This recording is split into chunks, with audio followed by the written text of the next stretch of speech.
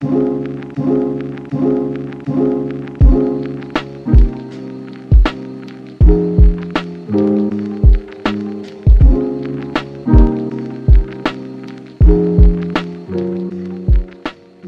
up, y'all, and welcome back to another episode of the Resilient Body Podcast. I'm your host, Dr. Arnika, the not-so-typical chiropractor, and today we're talking about piriformis syndrome.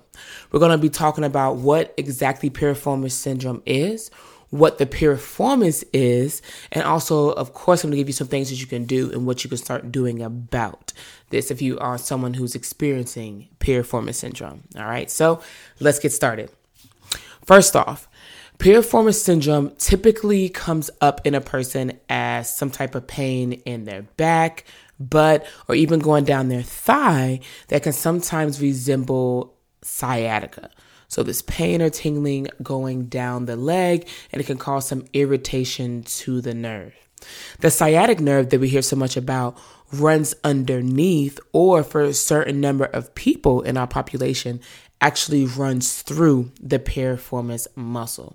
So when we are having tightness or tension in that piriformis muscle, it can actually cause a compressive injury. So be putting some type of compression or pinching of the nerve on that sciatic nerve.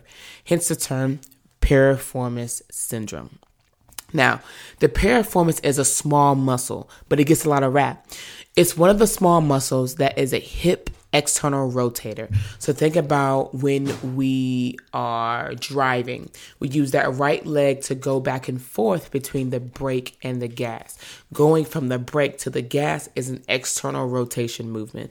If you're a person that you look down at your feet and you notice that one leg is turned out more, those toes or feet are turned outward, that is a sign that you're having some type of hip external rotation, happening.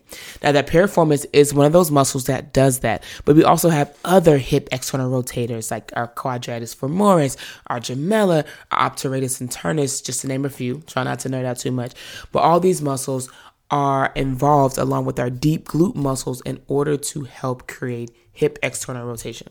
Now, if you're someone who notices that your feet turn out more when you squat, or that maybe you have a foot that just naturally turns out more when you're walking, so you're seeing that you have some type of hip external rotation on one side more than the other, we really need to take a step back and really figure out the root cause and why do we feel that hip external rotator, that piriformis or other ones involved, needs to activate or engage more than just our glute muscles, than our back, than our hip. Most of the time what I see is that when someone experiences some type of, that sciatic feeling, that tingling on down the back of their thigh, or maybe they've been told that they have piriformis syndrome, one of the first things they want to do is they want to take a lacrosse ball or a foam roller and they want to dig into that nerve. They want to dig into that muscle. But as we mentioned before, if what's causing our sciatic nerve symptoms or that tingling down the leg is a compression or a pinched factor happening on our sciatic nerve, why would we want to pinch or push or dig more into something that's already being compressed? These are situations where maybe stretching and lengthening out that muscle may help. This is where things like, I'll get into a little bit more, but things like flossing, where we try to move that nerve and glide it through its pathway, may help more. And this is also where things like decompression therapy, which some of you may know as cupping, which is where we lift up that top layer of skin and get more blood flow to that area. Tight muscles love blood flow. And then when we couple that with movement, specific movement that is geared towards lengthening or stretching out that piriformis, then that is definitely one way that we can get more blood flow to that area, relieve some tension in that piriformis, and hopefully relieve some tension that it is putting on that sciatic nerve. Now, a couple of things that may cause or can lead to you experiencing something like piriformis syndrome. One thing is chronically sitting. If you sit a lot at your work, if you drive a lot in the car, you spend a lot of time on the road, we are using less and less of our glutes. And so our piriformis or other hip external rotators feel like they have to pick up the slack. So if you're a person who sits a lot, if you're a person that you notice you're having some hip pain, back pain, and we really haven't done anything about it, when we think about piriformis syndrome, we talked about how it obviously involves a piriformis, which is that small muscle, but everything is connected. And one reason why I'm so big on addressing and assessing other parts of the body is because there could be a reason above or below why that piriformis feels like it needs to overexert itself, why it feels like it needs to join the party a bit more. Earlier, we mentioned about walking. We mentioned about feet turning out a little bit when you squat. Our feet have a connection to our hip, all right? It has a connection to our hip external rotators. We talked a little bit earlier about if you're driving in a car and you're moving your foot from that brake to that gas. That is the motion of an external rotator, all right? So if we're constantly doing that motion over and over again, if we're constantly sitting in that position, then our piriformis tightens up, it shortens, and it gets weak. And that can lead to us walking more with the externally rotated leg or externally rotated foot. We need to pay attention to what our feet are doing. If our feet are not firmly planted or we're not using the tripod that we hear so much about, then that can lead to us trying to create some stability in different places, all right? I.e., maybe because we're not using and engaging our entire lower limb from our foot up, our hip external rotators, our piriformis, feels like it has to pick up the slack.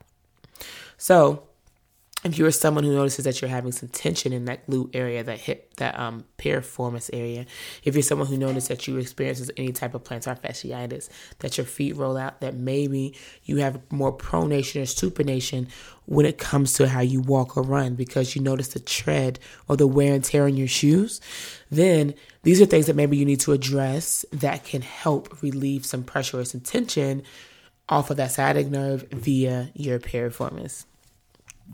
Not only are we looking at the feet, but also we have to think about how our piriformis, our hip muscles, attach to our core. How we're breathing. Are we using our diaphragm? Are we able to correctly pressurize our system in that trunk? When we're not able to breathe correctly with our diaphragm, when we're not able to create that 360-degree breath, it has to pick up the slack from somewhere. All right? So when we're not bracing properly, that means we can't create as much core stability as we want. That means our low back can't be as stable as we need it to. And therefore, it tries to pick up mobility from somewhere else. All right. So then our hips pick it up. Our hips get stiff trying to create stability. Specifically, our hips get stiff and maybe it gets tight, or I don't want to say stuck, or tight or shortened in that more external rotated position because our piriformis is so tight. And when something's tight, it also means weak. So not just stretching out is going to help it. Once we stretch it out and we lengthen it, we have to address it by providing some type of strengthening, some type of exercises to help control the load through that muscle and to help that hip know that it can go in other positions and other ranges of motion besides external rotation. So we talked about what piriformis syndrome is. We talked about what the piriformis does and how it can affect other parts of our body. And now I want to dive a little bit more into what you can do for piriformis syndrome and ways that you can start addressing it. So for one, we talked a little bit about stretching, making sure that we are lengthening the piriformis muscle. Now, I know you guys are probably familiar with that figure 4 stretch, which is totally works fine. But one of my favorite ways to lengthen out hip external rotators is the 90-90 position. Remember that I'm going to tag these videos in the episode notes so you can have everything that you need. But one of my favorite positions is the 90-90 position. It allows us to work on both hips at the same time, but specifically, it allows us to do different things from that position, whether we want to lean forward and get an even more stretch in our hip, maybe we want to open our leg to get an even more engagement of the hip external rotators. There's so many things we can do from this 90-90 position. So that's one of my movements that I would suggest to help lengthen out that piriformis. Next, we talked about feet, all right? One of the biggest things I want to be more specific when it comes to feet is, yes, we can take a lacrosse ball and roll out the bottom of our feet, get things moving. But the biggest thing is making sure that you have your tripod, which is the base underneath your big toe, underneath your pinky toe, and then underneath our heel. These 3 places, these 3 points at the bottom of our foot create our tripod, which we're meant to balance our body on. We need to be able to contact those 3 points to the ground and be able to corkscrew our feet into the ground in order to have our knees face out outward so that we're actually engaging our glute muscles, specifically our glute medius and other things like that. So I want to tag a video at the bottom of the episode notes that talks about how we can start training that tripod foot, all right? It's getting better with keeping our feet on the ground, not scrunching up our toes, and being able to engage all the way through from the ground. Next, we talked a little bit about breathing. We need to be able to brace our core. I'm going to tag a video that teaches us how to include a band when we're training our core and how to create that 360-degree breath. Training your core, being able to breathe, being able to brace and still hold a conversation. These are things that are important and how they show up in other parts of your body. So if you're able to breathe and brace properly, then we'll be able to lengthen the muscles we need to lengthen and strengthen the muscles that we need to strengthen. Next, I talked a little bit about flossing. Flossing, specifically nerve flossing, is when we're taking a nerve and trying to glide it through its pathway, okay? Every nerve has a specific pathway that it follows. Specifically, in this case, we're referring to the sciatic nerve. This nerve starts from nerve roots in our low back, comes down to make that big sciatic nerve that comes through our glute, underneath or through, depending who you are, our piriformis, and goes all the way down into our toes. So, using this movement, this nerve floss, this is one way that we can get that nerve to slide and glide on this pathway to just relieve some neural tension that we may have. And I will tag that in our episode notes. Last but not least, we talked a little bit about figure 4 and how I like to use the 90-90. But we also have to talk about how we are going to engage those muscles in the back, okay?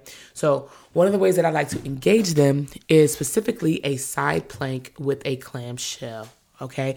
This way, we get a little bit of core action, which we talked about, but we also get an engagement of our hip external rotators as we have to open up our hips and hold them there.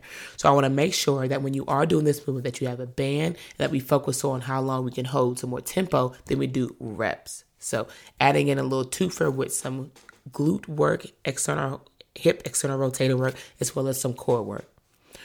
All these movements I provided for you are ones that hit different parts of your body that can all address that piriformis syndrome, all right? If you try these out, I want to know which ones work best for you. The thing about it is there's not one size fits all when it comes to resolving your piriformis pain, syndrome, or any of that sciatic type stuff you are feeling. Everybody's different, and everyone has different reasons why they have these issues in the first place. So all these are general things. Try this movement, see what create changes for you, and stick with that. This month, we're coming up on the end of March, which is Friends and Family Month. We have about a handful of spots left for a discounted rate for a new patient evaluation. If you are someone who's maybe experiencing this piriformis syndrome, any type of sciatic type feeling, tingling going down your leg, things that you are ready to resolve, then this month is the perfect month for you. Click the link in the bio or in the episode notes and grab a spot for that discounted rate of $100 off your new patient evaluation, okay? As always, I hope you found this episode super valuable. I hope that you are taking some of these movements and adding it into your movement routine, all right? If you have any questions, my DMs are always open. Make sure you slide into them at Resilient Spine on IG and ask anything you might have. As always, my goal is to help you move better, feel better, and be resilient. I'll holler at y'all on the next episode.